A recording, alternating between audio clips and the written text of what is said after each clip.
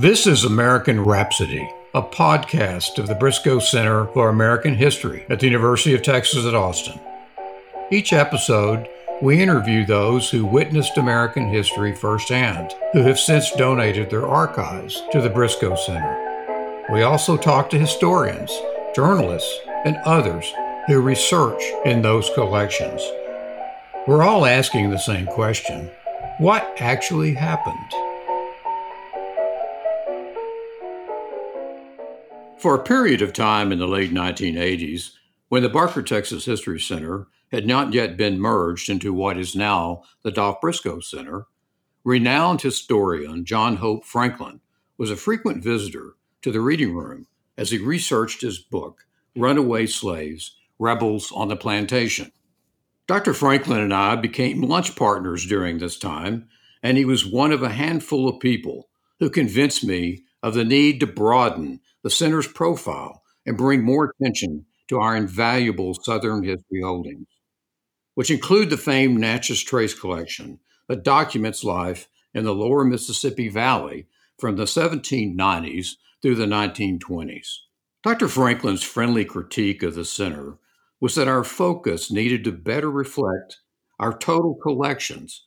In other words, we needed to acknowledge that we were not simply collecting, preserving, and making available the history of Texas or the South, but we were instead amassing the raw materials needed for telling a much broader story, a national history. Indeed, Dr. Franklin's own work, while certainly rooted in the South and in the Black experience, was also a national story. He was right about the center's mission, and I've spent over 30 years trying to heed his advice. Today, I'm delighted to say that the center's collections are used much more than they were 30 years ago by scholars across America who now tell a much wider history of our nation.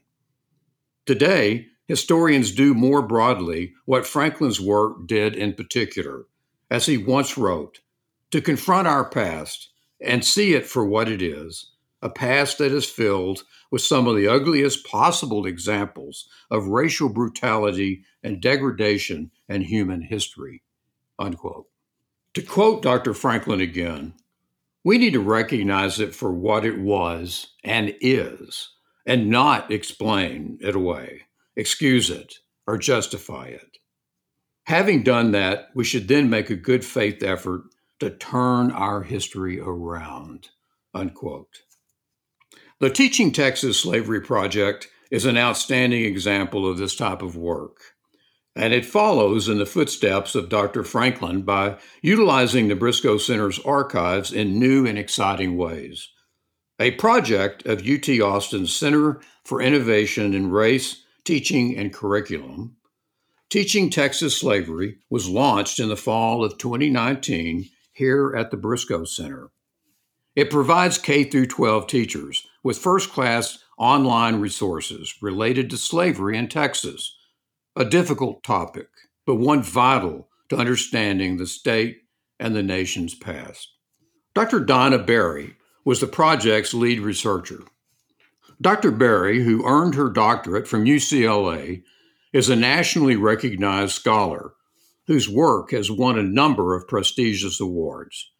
She holds the Oliver H. Radke Regents Professorship of History and was recently named the chair of the Department of History here at UT Austin. She's also the Associate Dean of the university's Graduate School, where she leads a campus-wide initiative to transform funding, student outcomes, and career pathways. In addition to her work on the Teaching Texas Slavery Project, Dr. Berry is the author of 6 books, including the much-praised The Price for Their Pound of Flesh, The Value of the Enslaved, From Womb to the Grave, and the Building of a Nation, published by Beacon Press in 2017. She recently completed a Black Women's History of the United States, also for Beacon Press, with Professor Kaylee Nicole Gross of Rutgers University. Donna, welcome to American Rhapsody. You know, when people think of Texas history, They think of the Texas Revolution, the Alamo, cowboys, oil. But, that Texas was really one of the most significant, really important slave states. And the mid 19th century is really often forgotten, or probably better worded, obscured on purpose. Your project, Teaching Texas Slavery, really counters that traditional narrative. Let's start out by you telling us about this program. It's innovative and its goals and how it works. And I'm talking about Teaching Texas Slavery. First of all, thank you so much for having me. It's my pleasure to be here. And I'm looking forward to our conversation today. Great. Teaching Texas Slavery is a collaboration between the College of Education, the Department of History, and Doctors Keflin and Anthony Brown's new center, the Center for Innovation in Race, Teaching, and Curriculum. We also worked with Humanities Texas, the Texas General Land Office, the Texas State Library and Archives Commission, the Briscoe Center, and my other new project, the Texas Domestic Slave Trade Project, which was the foundation for the research used on the Teaching Texas Slavery website. Records and research from the Briscoe Center that I've been working with a team of scholars for the last 5 years. And we've been working together to try to understand how enslaved people came to Texas, how they moved about the state, and how they experienced slavery here in the state of Texas. And Teaching Texas Slavery, we received grant funding from the Spencer Foundation and from Humanities Texas to work with Doctors Keflin and Anthony Brown and their center on campus that deals with teaching, race, curriculum, and instruction. And so what we do is we actually compiled the documents. We wrote on the website, you can see the narrative stories of Texas and Texas slavery based on records here at the Briscoe Center. And then we did a series of workshops and have been doing a series of workshops for the last year and a half with teachers, K through 12 educators that want to learn about ways to incorporate these records in teaching Texas history and U.S. history. Well, you have a national reputation as a scholar in your field. Was there anything in doing this work for Teaching Texas Slavery, did you uncover anything that surprised you or was more important than maybe something that you thought before? I mean, any surprises in this project, or is it pretty much what you'd expected? Oh, actually, I think there's daily surprises, primarily because the research is ongoing. And what we found was the richness of the Briscoe Center collections.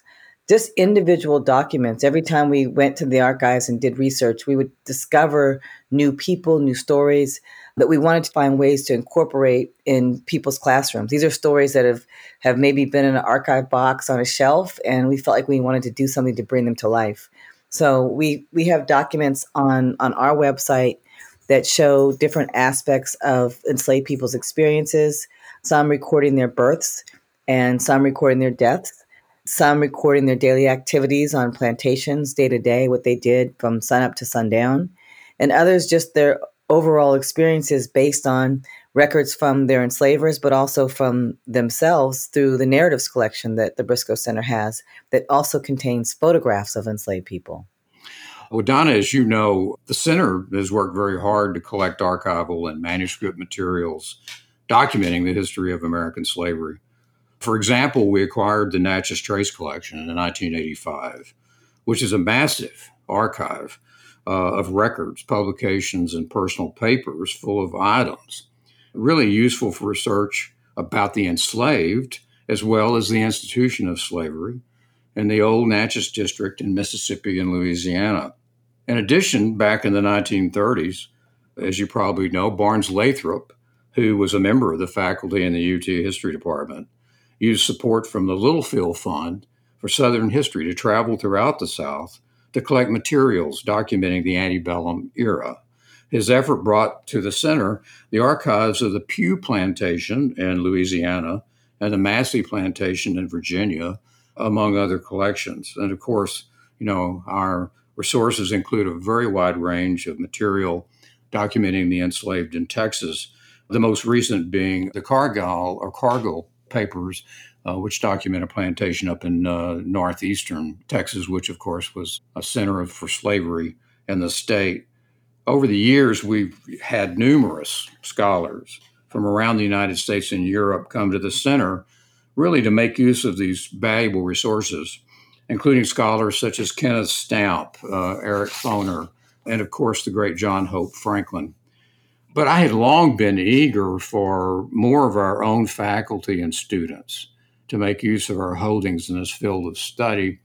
So, Donna, your arrival at the university was a great event for us. As a result, we've been very happy to see you and your students become frequent visitors to the center. We consider your efforts and your work as being an important part of what we are here for. You came here to the University of Texas from Michigan State. I think it was about 10 years ago, wasn't it? Yes, almost 11. Oh, okay. Exactly. Who's counting, right? Who's counting? Yeah. So my understanding is that the archival resources available at the Briscoe Center may have played, part of your motivation for coming. Is that correct? I mean, is that correct? Absolutely. Absolutely. It was one of the biggest pull factors to have me consider this particular job because I have been always doing Southern history, always doing the history of slavery, but I was working at a school in Michigan, and my resources and research was really sort of founded in the South. It's held its foundations in the South. And to be able to come to a university from my perspective and to come and use a collection and an archive, as the Briscoe Center contains all the collections on particularly the Natchez Trace collection was really what drew me here. To be able to be at a university where that was as I used to say, my own backyard, I knew that I could see a long career at UT Austin. I knew that I could see the different dissertation projects that students could work on. I could see the articles and the books that I could write based on records in this collection and these in the larger collections of the Briscoe Center. So I could see a much longer trajectory for my career. And I knew that it would be useful for someone who was trained in the West in California. I went to UCLA and my research was in southern plantations in Georgia. I was constantly flying back and forth, and on a graduate student budget at the time, it was difficult. So when I envisioned what life would be like for my graduate students, I thought, how great would it be, even if they didn't just study Texas, but at least in a comparative sense, looked at the history of slavery in Texas and other regions and other states and other locales, that they would have a treasure trove of documents right in their own backyards. Well, that's the reason why we do our work, and that's why I'm so grateful to have you on board, Donna. You also, of course, teach, and could you give our listeners tell us a little bit about your teaching and the class you teach here at the Briscoe Center? Absolutely. I've taught a few classes. I've taught both graduate and undergraduate research courses and research methods courses at the Briscoe Center. One on the Texas domestic slave trade, or just a general course on the domestic slave trade. I've also taught courses on gender and slavery, or gender, slavery, and the economy. A variety of different versions of slavery courses that I've taught. I actually teach my courses in the Hatfield Seminar Room, and it's a wonderful space. It's beautiful. And what I like about it is that the students are physically in the archives, and then we have documents that we look at during class. We analyze them. We put them up on the screen and use the document camera. And then we'll also sometimes break off and do research. And that's a really wonderful sort of hands-on experience for students to be in an archive, to learn about how you interact at an archive, how you research a source, the process of actually going to the archives. And I have to say that the late David Gracie was always so gracious in coming to the class, even at the Briscoe Center, and teaching our students about archives and about the archival experience, which was something that he was known for. And it was very helpful for them to have an expert explain to them the importance of archival research and how to do it properly. Well, I'm glad you mentioned David Gracie. David Gracie was a colleague of mine for about 45 years, I guess. And he just, as you obviously know, recently passed away. We really, it's a loss, but he made so many great contributions to the university and to the cause of history. And I'm glad you mentioned him. So, your students have been just great. The students you have sent to us and have been worked in the collections. And so, a good example is Maria Hammock. You want to say something about some of those students and some of the projects they did? Absolutely. We have a great partnership with the history department. I think Dr. Jackie Jones and you worked out a graduate fellowship. So a lot of the students have had fellowships at the Briscoe Center to do their research year or the year before they're graduating at the Briscoe Center and physically spend time there during the year as a fellow. And that's been a wonderful opportunity for them, for students like Maria Hammock, who's doing a project on enslaved people who ran away, not north, but south to Mexico. And she's found a number of documents relevant to her research at the Briscoe Center and was able to document the experience and the travel that enslaved people made and went through to escape, to claim their freedom, as we call them, self-liberated individuals, as opposed to looking at them as fugitives. So she looks at self-liberated individuals that went to Mexico. Another student of mine, Ron Davis, is doing a study of enslaved cowboys or enslaved men that worked on ranches and did cattle runs 200 plus miles across the state of Texas. And a number of his resources are at the Briscoe Center. Another student who's now a professor at Michigan State, Nakia Parker, who I know you are familiar with, her research was on Native Americans who owned enslaved people. And she did a year of research at the Briscoe Center as well. And finally, another recent grad, Dr. Signe Formey, is doing work on women and slavery and infanticide. And all of those students of mine, and that's just a few, just to name a few, have benefited from the collections of the Briscoe Center. Well, it's just such a diverse, wide variety of subjects. Angles and ways of looking at things. And of course, that's a real tribute to you, that these students have really taken on some subjects that I don't think anyone's really thought about them much before. And that's really path breaking. Now, just go to your own work for a minute here. When you talk about path breaking, your highly praised book is what I'm referring to, and that's the price of their pound of flesh, the value of the enslaved from the womb to the grave, and the building of a nation. And that was published by Beacon Press in 2017.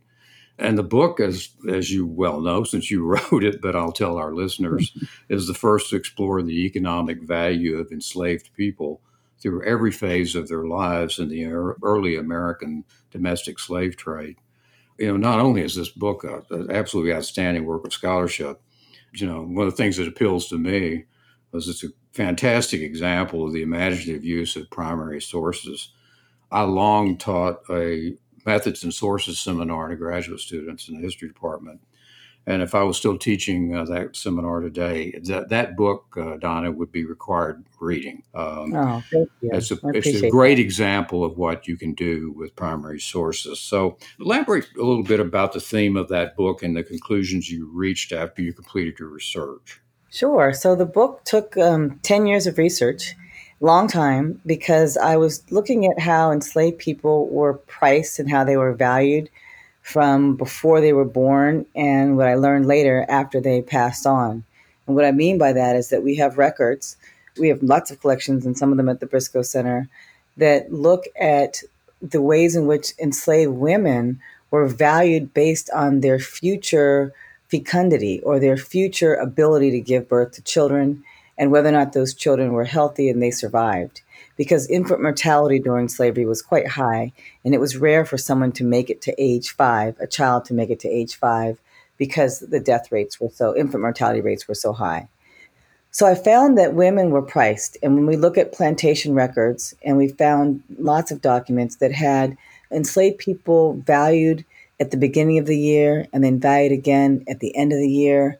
They would track how their values increased. And I found that their values increased over time as they aged. So there was a direct correlation to their age. But once women passed their childbearing years of the early 20s, their values, their monetary values in the market or their appraised values in the plantation records often started to decline. And men, we saw ages decline around the early 30s. But what I also learned was that even after they passed away, oftentimes, particularly those that committed a crime, quote unquote, or allegedly committed a crime, and they were going to be executed by various states, state governments decided to execute them because of the crime, that the enslavers or the former enslavers were then compensated for the value of the enslaved person. And I call those ghost values because there was a price tag on their bodies after they passed on. Amazing. Yes. And that's the part that took I did another 3 years of research because I was just trying to figure out why they would be selling cadavers and what would they do with them. And I learned, and I wrote about in chapter 6, that these bodies were then sold to many of the major medical schools in the United States for anatomical research. When I was in graduate school, my mentors explained to me that, it was almost impossible to do African American history because there were no sources. And I know you would not be surprised to hear that, Mm-hmm. because that was a widespread thought. It's totally incorrect, of course. And one of the Mm-hmm. things that I dedicated myself to when I was teaching my graduate methods and sources seminar was really the importance of public records. You've touched on that a little bit. Everything from probate records, just criminal justice system records and so forth that contain these nuggets of information Mm-hmm. that you have so imaginatively and skillfully woven together. I'll give you an example. This isn't a public record. Well, it is sort of a public record, but it's not the record of the government. And it's a runaway slave ad. And I just want to read this because it give our listeners, who many of them are not historians, an example of what I mean by, when I was teaching my class, I would refer to these things as bits and pieces. Mm-hmm. You know how that works, and you find these bits and pieces. So it's a little bit more than a bit and piece, but this is a runaway slave ad that you found in our collection, I believe. I hope I'm not wrong there. And it was dated 1824, an advertisement announcing that a slave had run away. And we call them runaway slave ads. And it says $50 reward. A Negro man named Andrew, 22 years of age, well made, not very dark, about 5 feet 10 or 11 inches high, a scar on the back of his neck, occasioned by a burn. He sometimes stammers a little when spoke to. It is believed the above named Negro has been enticed by some white man.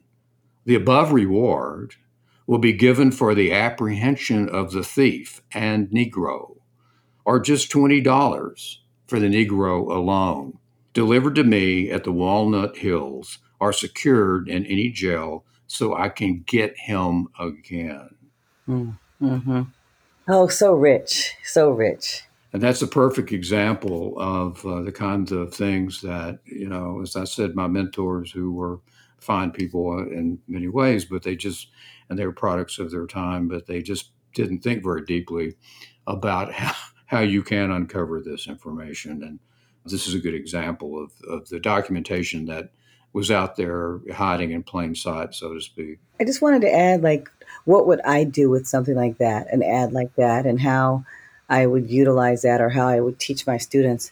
I would tell them to pay attention to every word and every description in the ad, and even something that's as short as a small paragraph, maybe 200 words. I don't even know, but very, very small word count gives us a lot of information about Andrew, this enslaved man. I mean, we know his age, we know his height, we know a little bit about his personality, about the time period. We have locations, Walnut Hill. There's certain clues in there that we can do more research on using other types of documents and records. Like we can use maps to find out where he might have ran or what neighborhood he was living near. We can learn about maybe if there's a jail, we know what jail he went to. We could find out about that site. And there's just a lot of other little, as you say, nuggets just from a runaway slave advertisement. And those are now, if you look at any 19th century newspaper, most 19th century newspapers have advertisements like these. Oh, absolutely. And it's like, as you say, it's really linking these things all together to make a whole. And you just do a beautiful job of that. One of the concepts, Donna, that shows up in your work, and indeed in the Teaching Texas Slavery resource, is the term social construction of race. Mm-hmm. Can you tell us and our listeners more about that concept, how it influences your approach to primary sources? Absolutely. That's a very common concept. And I know Drs. Keflin and Anthony Brown, when we do our teacher workshops, they really spend time explaining different concepts on how we can approach history. We know that race was socially constructed, and that means through social interactions and the way in which people have identified the way they want to talk about race. And there's a number of scholars that write about this. We include those on our website so that people can understand that what does it mean if race is socially constructed. It tells us a lot more about the way in which we think about Black people, we think about other people of color, and that there are certain stereotypes that come along with the ways in which we think about certain groups of people. But when we look at our DNA or we look at our blood, there's no special blood type for one group or as others. There may be some that's more common. But for the most part, when we talk about race, we are often overlooking all of the weight of everything that comes along with assumptions that are made about race. Right, right. Are there any particular sources that are especially good for doing research on this particular idea of the social construction of race and determining that? Yeah, we include a book called Racial Formation in the U.S. by Omi and Winant, Winant. It's published in 2015. That's one of the books that we recommend that we think is a great use. There's also historical studies that deal with race, that deal with the more binary of Black and white races, and that's something that we're trying to move beyond that construction. But we know that George Fredrickson and Mia Bay both wrote two books, one, The Black Image and the White Mind, the other one, The White Image and the Black Mind. Yes, yes. Very interesting to contrast. They were published generations apart, generations of scholars, but it talks about the way in which people viewed Black people and people viewed white people from different perspectives. And that's one of the things that we teach when we talk about how to understand and teach race and slavery, is that thinking about things from multiple perspectives and understanding what it means to experience forms of racism and how racial subjectivity would come into play in the ways in which people might make assumptions about various groups of people. You also talk about another type of value as well, and that's your concept of soul value. Yes. I'm actually finishing an article on it for Slavery and Abolition on soul values. Soul values was something that I brought up in Price for the Pound of Flesh, where I was trying to explain that there were different ways in which enslaved people were valued. And I mentioned earlier the market value or the sale price, the appraisal, because enslavers had to put a value on their state inventories for tax purposes. I also mentioned earlier about ghost values, where enslaved people's bodies or their cadavers were also priced.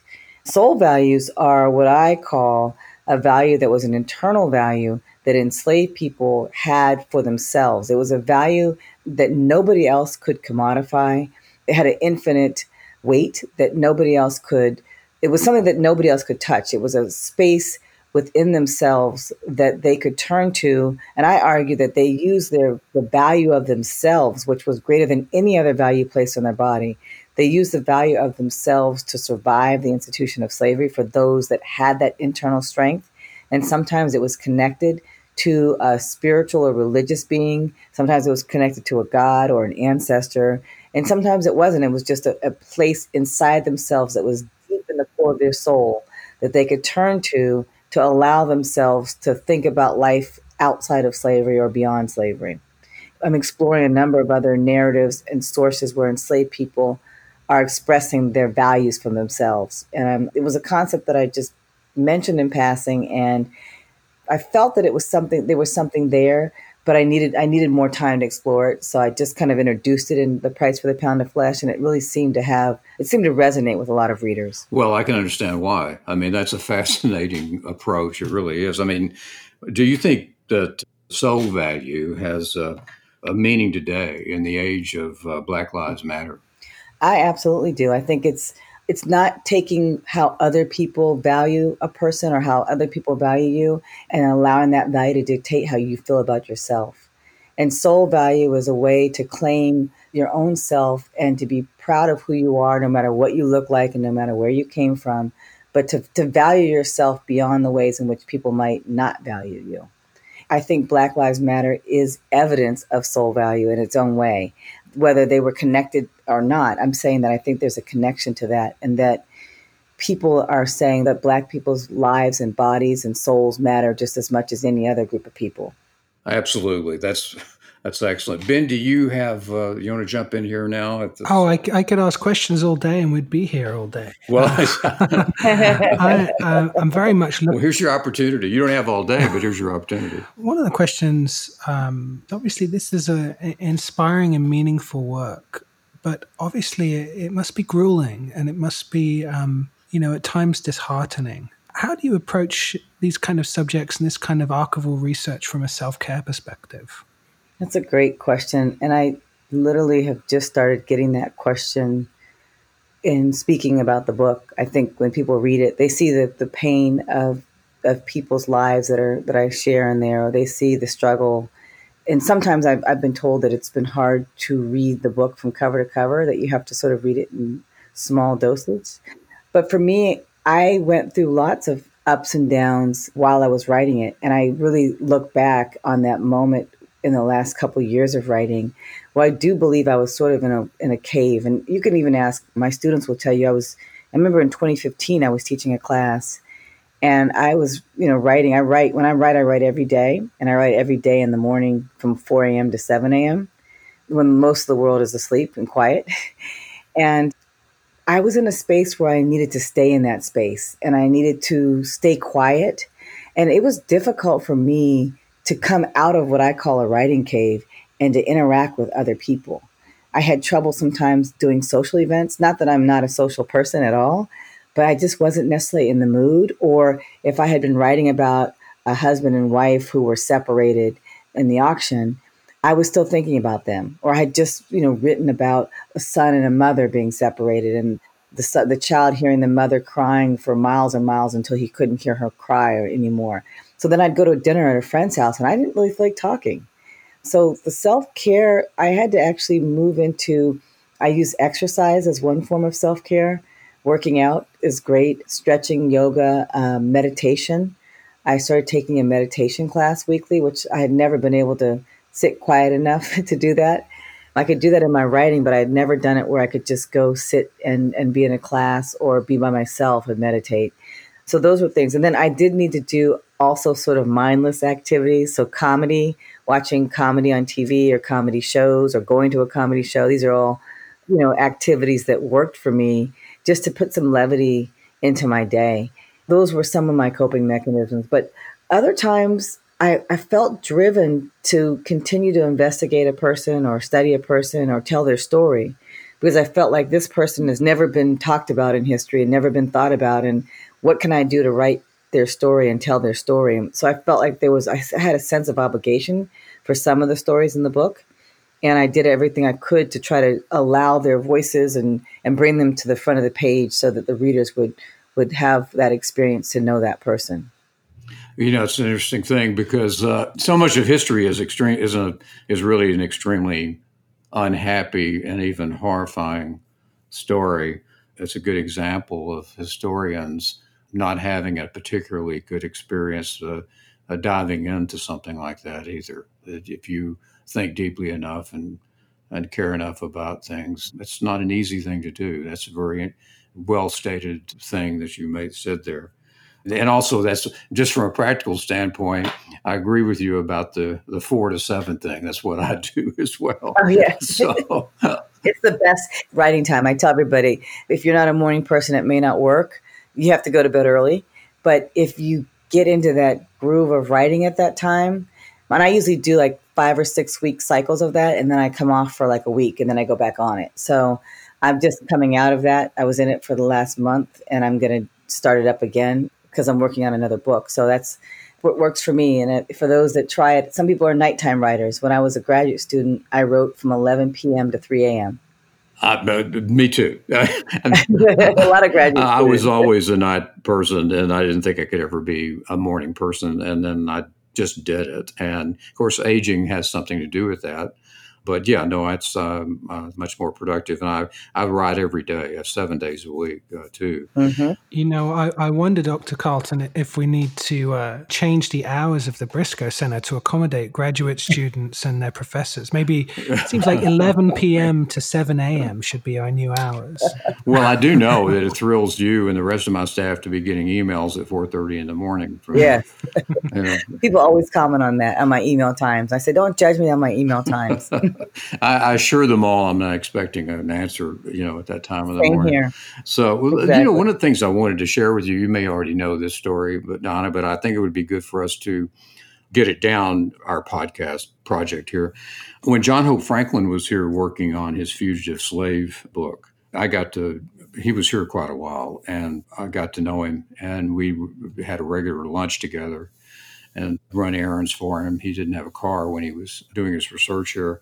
We'd go to the post office and so forth. And I just found him to be an amazingly wonderful human being. And I remember we were having lunch one time. He had just plowed through, I think it was the Pew or the Massey plantation records. And we were talking, and he said, do you mind if I give you a recommendation? And I said, well, of course, I would not mind. He said, well, the name of your place is the Barker, Texas History Center. And he said, I think that's misnamed, and I think you need to do something about that. And I said, oh, really? And he said, yes. He said, you know what? He said, you have a fabulous archive on Southern history. And I have whole generations of students that I never sent down here because of the name of your center. And I really thought about that a while. We talked some more about it, but that was literally the moment that moved us toward creating the Center for American History, which we later, of course, received an endowment and named it for Governor Dolph Briscoe, the Briscoe Center. But it was literally that moment where the concept of the Center for American History was created, and John Hope Franklin was the father. I did not know that. That's almost like a prophetic vision of his, because I know now the Briscoe Center is a place that people come from all over the country. You have that external fellowship where scholars that live outside of certain mile radius can come in and do research. And as I mentioned, for me, coming to UT was a big decision, the Briscoe Center and the collections here. And let me tell you how I knew about the collections.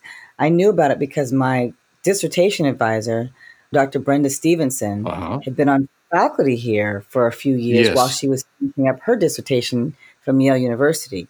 And she used the collection for her work. And that's how I heard and knew about the collection when I was a graduate student. That's very interesting. One other little point. I have a John Hope Franklin story as well. I've actually used the video that you all have on the website. Oh, good. Dr. Berry, you mean the Militant South lecture? I believe we have it in our digital media repository online. Yes, that's exactly the lecture. And I actually show that in class, and it's great because the students can see Dr. Franklin talking and giving that lecture on campus. But I met him maybe about a few years before he passed away. And he taught my husband's father in undergrad and remembered him. And the thing to me is, you can imagine someone like John Hope Franklin, he's probably taught maybe, more than 5,000 to 10,000 students in his whole career. Yes. And when he met us, we met him at an event, and he said, I know that name, and I taught your father. And it was just like, how can this man who's been in this profession for so many years and taught so many students remember the name of one student that he had in his undergraduate classroom? I thought that was pretty fantastic. That is amazing. One of the things that struck me, and like I said, we had a lot of lunches together and everything. He was such great company, and he was a broad-gauged man. He was interested in everything. I mean, yes. Sometimes, let's face it, in our profession, people get a little narrow sometimes. And one of the things that stand out in my memory, we went out someplace to get something to eat.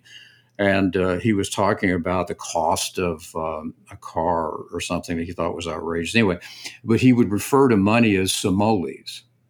He would say, Really?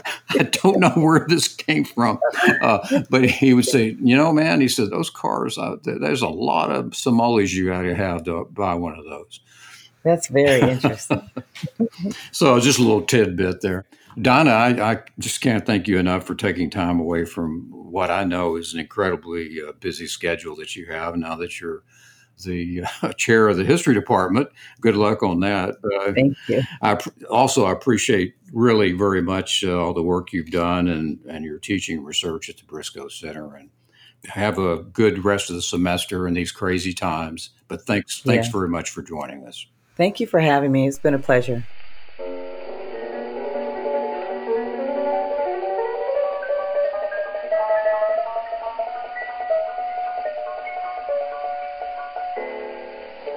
The Briscoe Center preserves the raw materials of the past, photographs, letters and diaries, ledger books, and much more. Today's episode was made possible by the Natchez Trace Collection and the Behar Archives. The Briscoe Center's collections include many other resources for studying African American history. The center has collected these materials to educate all of us.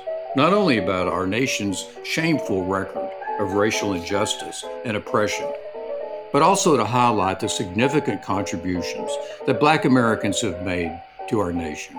Examples include the Texas Works Projects Administration's archive of slave narratives, which includes the recollections of formerly enslaved individuals recorded in the 1930s and 1940s, the Hope Plantation records, and those of numerous other East Texas plantations, the Almetris Duran papers, which document racial segregation and integration at the University of Texas at Austin, and the papers of civil rights leader Dr. James Farmer, who was a longtime leader of the Congress of Racial Equality, or CORE, as it was better known. Photographic archives include those of Flip Schulke, who was Dr. Martin Luther King's personal photographer, as well as many other photographers who documented Black life and the civil rights movement, including R.C. Hickman, Calvin Littlejohn, Spider Martin, Charles Moore, and Stephen Shames. These collections are among thousands of others at the center. People across America have entrusted this evidence to us, and it is used by people from across America. In addition to inspiring their work, it inspires our own books, documentaries, exhibits, online repositories, and digital humanities projects. By collecting, preserving, and making available these materials, we help keep the debates and arguments about who we Americans are rooted in evidence. And we keep the American Rhapsody going.